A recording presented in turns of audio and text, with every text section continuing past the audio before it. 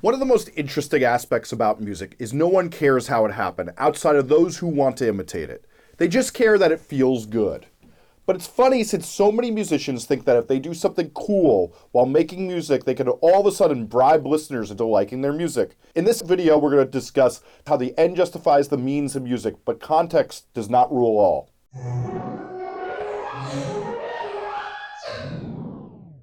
Hi, I'm Jesse Cannon, and this is Musformation. When the first Rage Against the Machine record had a disclaimer that read, "No samples, keyboards, or synthesizers used in the making of this record," it didn't take knowing that to have an emotional impact.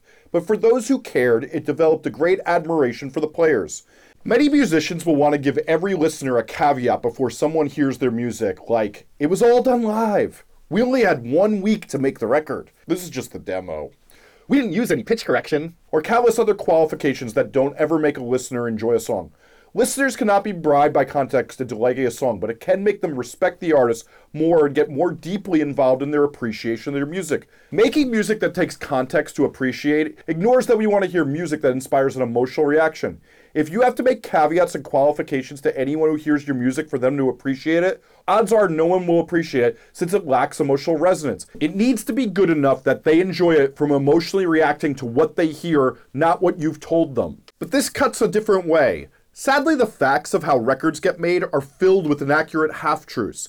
Look no further than the widespread acceptance of producer Joe Barresi punking listeners into believing he recorded Tool's drums in a helium-filled room, or a whole Queens of the Stone Age record was recorded with one single microphone, even though the behind-the-scenes videos showed them using tons of different microphones. If that weren't enough, there's a long lineage of musicians assuming that what a musician uses live is what they use in the studio, despite the two rarely being the same. Today, musicians see a synth in a producer's rack and assume that's the reason a song sounds great, but it's actually been broken for 5 years but looks great sitting there. I might have a whole studio filled with stuff like that. Musicians fall into the trap of trying to emulate inaccurate accounts instead of trusting their instincts by reacting to what they hear when trying to find the sounds that'll give them the emotional response they're looking for. They neglect that the way their idols find the gear they use is utilizing the same imitation, with an added check to make sure the tool can get them the sound they will paint their emotional picture with that they want to make. There's nothing wrong with reading interviews. Trust me, I do it all day long. But far too many musicians follow myths they hear about the music they love instead of analyzing the techniques they hear and see if they help further their emotional intent.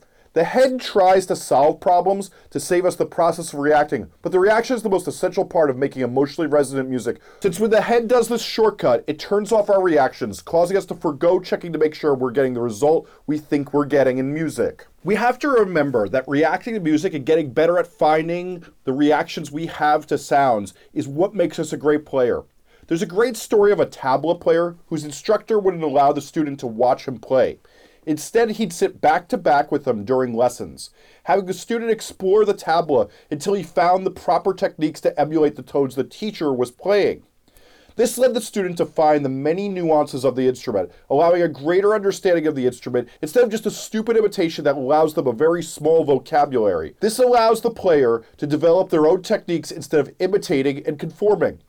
Ignoring what your eyes see in order to hear the nuances of performance strengthens your standards, as well as proficiency to diagnose flaws and to fix them.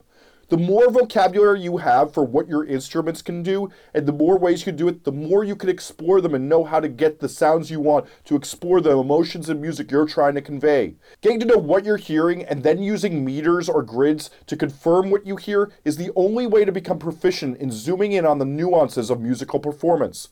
The reverse order of this, of imitating things all the time and not exploring, leads to poor decisions that perfect music for the sake of perfecting it instead of feeling music and making it more resonant. That's it. Am I missing anything? Is there any way you would have done this? I need to know your questions and what no one else is telling you, since I want to answer them, so leave them in the comments. I hope you liked this video, and if you did, please like and subscribe and get notified for my future videos, since I'm going to be breaking down the concepts in this video along with tons of others on promoting your music and how to make music you're more happy with. As well, I have a Facebook group that's linked below that is only helpful information. No one tried to sell you anything, playlist or con artists, only helpful information for musicians looking to be better themselves. If you want to learn more about me, make a record with me, or check out any of my books, podcasts, or anything else I do, head to jessecannon.com or at jessecannon on any of the socials. Thanks for watching. One last thing, if you liked this video, there's 2 playlists here with tons more videos that you'll probably enjoy. One's about how you promote your music, and the other's about how you make songs you're happy with. Otherwise, you can hit the subscribe button here to see the rest of my videos. Thanks so much for watching.